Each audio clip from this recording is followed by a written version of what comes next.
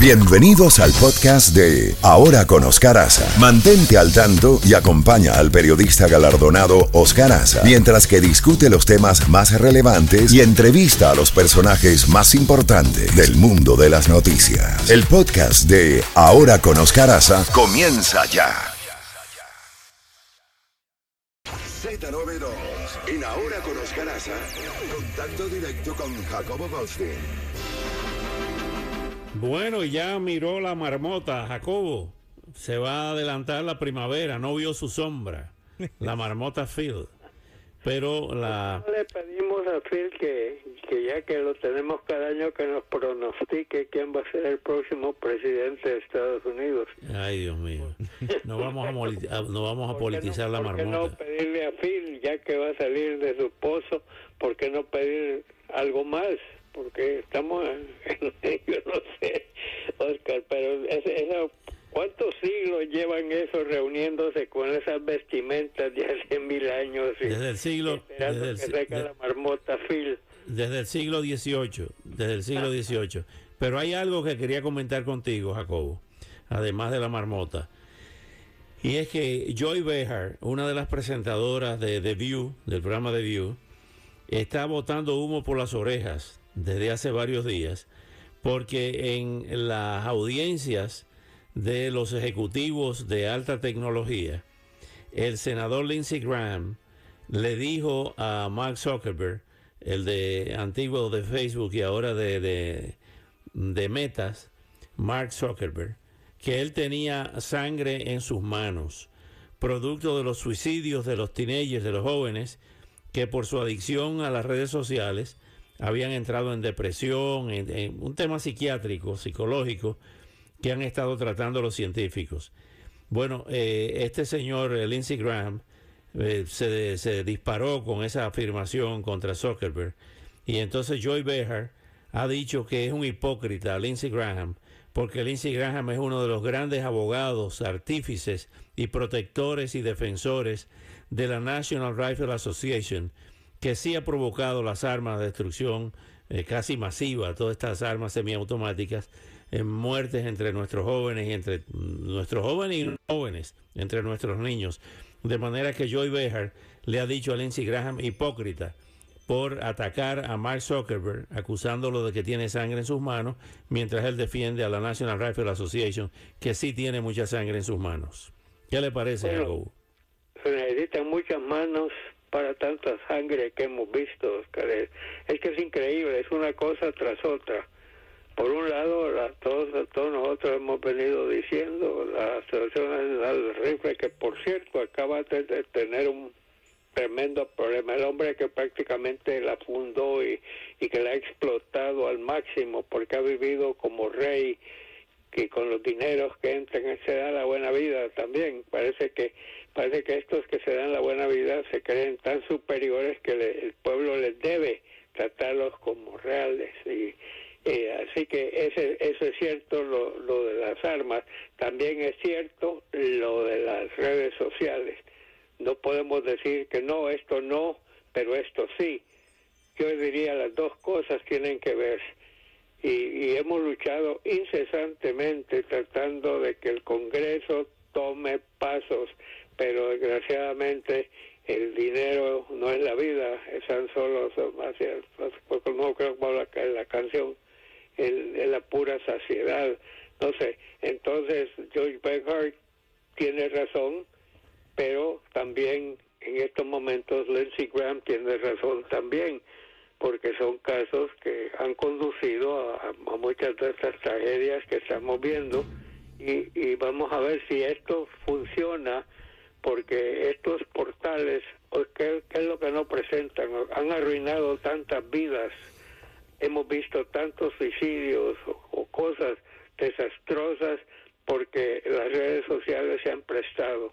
Yo sé que no se puede estar encima de cada palabra, cada punto y cada coma, pero hay cosas que saltan a la vista y sin embargo atraen público, entonces es importante lo del público. Va a abrir la puerta. Así es. Sí. Adelante, Jacobo, adelante. Bueno, estamos diciendo de esas cosas. Ahora, déjame decirte también tú eres experto en encuestas, Oscar. Dime tú si las encuestas que estamos viendo tienen alguna continuidad. Un día dicen una cosa, otro día dicen otra. Lo único que yo que considero que es constante, yo no digo que sea buena o mala, pero constante sí, es que hay una disatisfacción de mucha gente que no quiere ver ni a Trump ni a Biden como candidatos en las elecciones de este año. Eso existe. Y sin embargo, si tú te vas a los números personales del partido, el Partido Republicano está amarrado con Donald Trump y el Partido Demócrata no tiene a quien otro amarrarse porque anda solito Joe Biden. Pero los números van, los números vienen. Nikki Haley está viva todavía y yo sé que ya ha salido, no es ningún secreto que Donald Trump está muy molesto que ella no haya renunciado después de las 2 palizas que le ha puesto él ya. El gobernador DeSantis con la primera paliza tuvo, pero ahora quiere mantenerse en el mundo de las noticias. Ya oíste, Oscar, te iba a preguntar eso, que él está mandando gente del ejército estatal, lo está mandando a Texas a ayudarle al gobernador de Texas. ¿Qué tiene que ver una cosa con la otra, Oscar? Bueno, dime la razón que a enviar miembros de la Guardia Nacional Estatal. Dame tú una explicación. Y ese dinero de Florida. Bueno, en coincidencia en cuanto a la política de no permitir este éxodo de migrantes hacia los Estados Unidos. O sea, hay una coincidencia, o más que una coincidencia, una reafirmación de que hay que hacer algo para detener este éxodo masivo a través de la frontera, ¿no? No, yo estoy de acuerdo contigo, totalmente ya. No, perdóname, Jacobo, que hay que tener mucho cuidado en lo que hablamos en estos tiempos. No es mi posición, es la posición, me refiero del gobernador DeSantis y del gobernador Scott, es que Abbott, quiero decir, del gobernador Abbott, que no quieren este influjo de migrantes en sus estados. A eso me refiero, no la opinión mía. Sí, ok, te doy la razón, pero lo que te digo es cada quien está en lo suyo y la política está en todos. De eso que no tengamos, no creo que el gobernador en un afán de colaborar va a mandar gente, no, lo está haciendo para seguir figurando. Su carrera política no se ha extinguido, lo único que hizo él retirarse y ya está pensando en el 2008, por lo menos esa es la impresión que da con estas cosas que están haciendo. Yo entiendo perfectamente el malestar de los gobernadores y de la gente de los estados donde los están saturando, mandándoles gente. ¿Por qué no les mandan gente y les mandan dinero? No, solo les mandan la gente para que los tengan que tomar y abrigar, pagar a toda la gente que está siendo enviada para allá. Definitivamente la frontera es el tema del momento.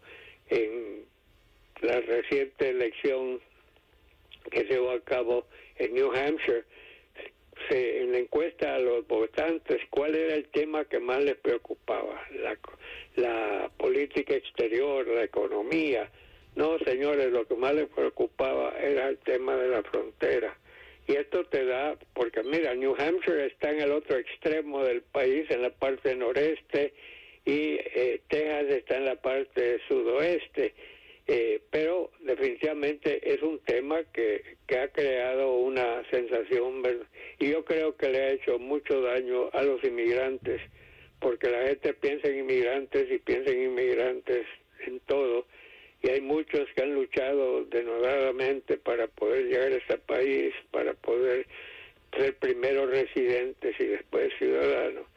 Y yo creo que esto va a tener un flujo todavía fuerte en la frontera, mientras los republicanos lo van a seguir explotando, y se vale en política, se vale, pero también aquí los demócratas esperan tener armas con el aborto. porque también en las encuestas se está viendo que más y más mujeres están votando y la mayoría de las mujeres no están de acuerdo con el cierre de Roe versus Wade, cerrando después de 50 años el derecho al aborto. Así que muchas cosas están sucediendo simultáneamente, Oscar. Así es. ¿Qué te parece la victoria del equipo de Cristiano Ronaldo 6-0 sobre el de Messi, sobre el Inter? Los árabes que patrocinan a Cristiano Ronaldo están celebrando. Bueno, se vale. En el deporte nunca se sabe qué es lo que va a pasar. Y está bien, eso es bueno porque son ánimos buenos. Vamos a ver qué es lo que va a pasar. Ya nos estamos acercando a la temporada del béisbol profesional. Ya empiezan a verse entrenamientos en lugares como Arizona y Florida, que son los dos más grandes. ¿Te acuerdas, Oscar, en la época de oro de las grandes ligas, antes de que se pagaran los sueldos extraordinarios de hoy en día, y que ir al estadio era como ir a Europa con los gastos, hamburguesas a $5 o $7? No, pero estoy hablando de antes. Venían aquí en Florida, Vero Beach. Vero Beach era el lugar de entrenar de mis Dodgers, que aquel entonces eran los Dodgers de Brooklyn, antes de ser los Dodgers y había Boston, tenía no sé a quién, y se dividían, y luego a esa cosa se agregó Arizona, donde ahora van muchos de los equipos del centro, del oeste, se van a Arizona. Boston era el equipo de Ted Williams. Ese equipo de Ted Williams y una serie de grandes estrellas también. Y en un tiempo la estrella de Boston era Babe Ruth. Yo nunca entendí por qué cambiaron y soltaron a él para que se fuera a los Yankees de Nueva York, que él era propiedad de Boston. Sí. Y Boston ha tenido grandes equipos y grandes jugadores. Y tenían dos equipos antes. Tenían un equipo en la Liga Nacional y otro en la Liga Americana. Cuando yo llegué a este país en el 48, ya estaban, Boston tenía su equipo, y luego ese equipo se fue a otro lado y quedaron los Medias Rojas de Boston Red Sox. Sí, y quien tenía dos equipos era Chicago. Los Cubs de Chicago en la Liga Nacional y los Medias Blancas de Chicago en la Liga Americana. Sí, había muchos equipos que tenían. Chicago tenía los Cubs y los Medias Blancas, sí, uno en cada liga. Habían muchos estados que tenían la doble. Bueno, Filadelfia tenía dos equipos, uno de la Liga Nacional y uno de la Liga Americana. Así había eso, y luego empezó los movimientos de los Gigantes de Nueva York. Nueva York tenía tres equipos, tenía los Gigantes, los Dodgers y los Yankees en las grandes ligas, era el que más tenía. Después vinieron los Mets. Los Mets, sí, así es. Y ahora bueno, Jacobo, cuídese el mapa genético, que la primavera, según la marmota Phil, se va a prolongar, va a llegar más temprano de lo esperado. Mientras tanto viene una serie de tormentas con mucha lluvia y mucho frío hacia el sur de los Estados Unidos. Le podemos aumentar el sueldo a Phil. Tenemos inflación. Bueno. Hay que mandarle un cheque. Sí, por divertir a tanta gente. Cuídese el mapa genético, Jacobo. Y el lunes le seguimos. Sí, buenos días. 7:40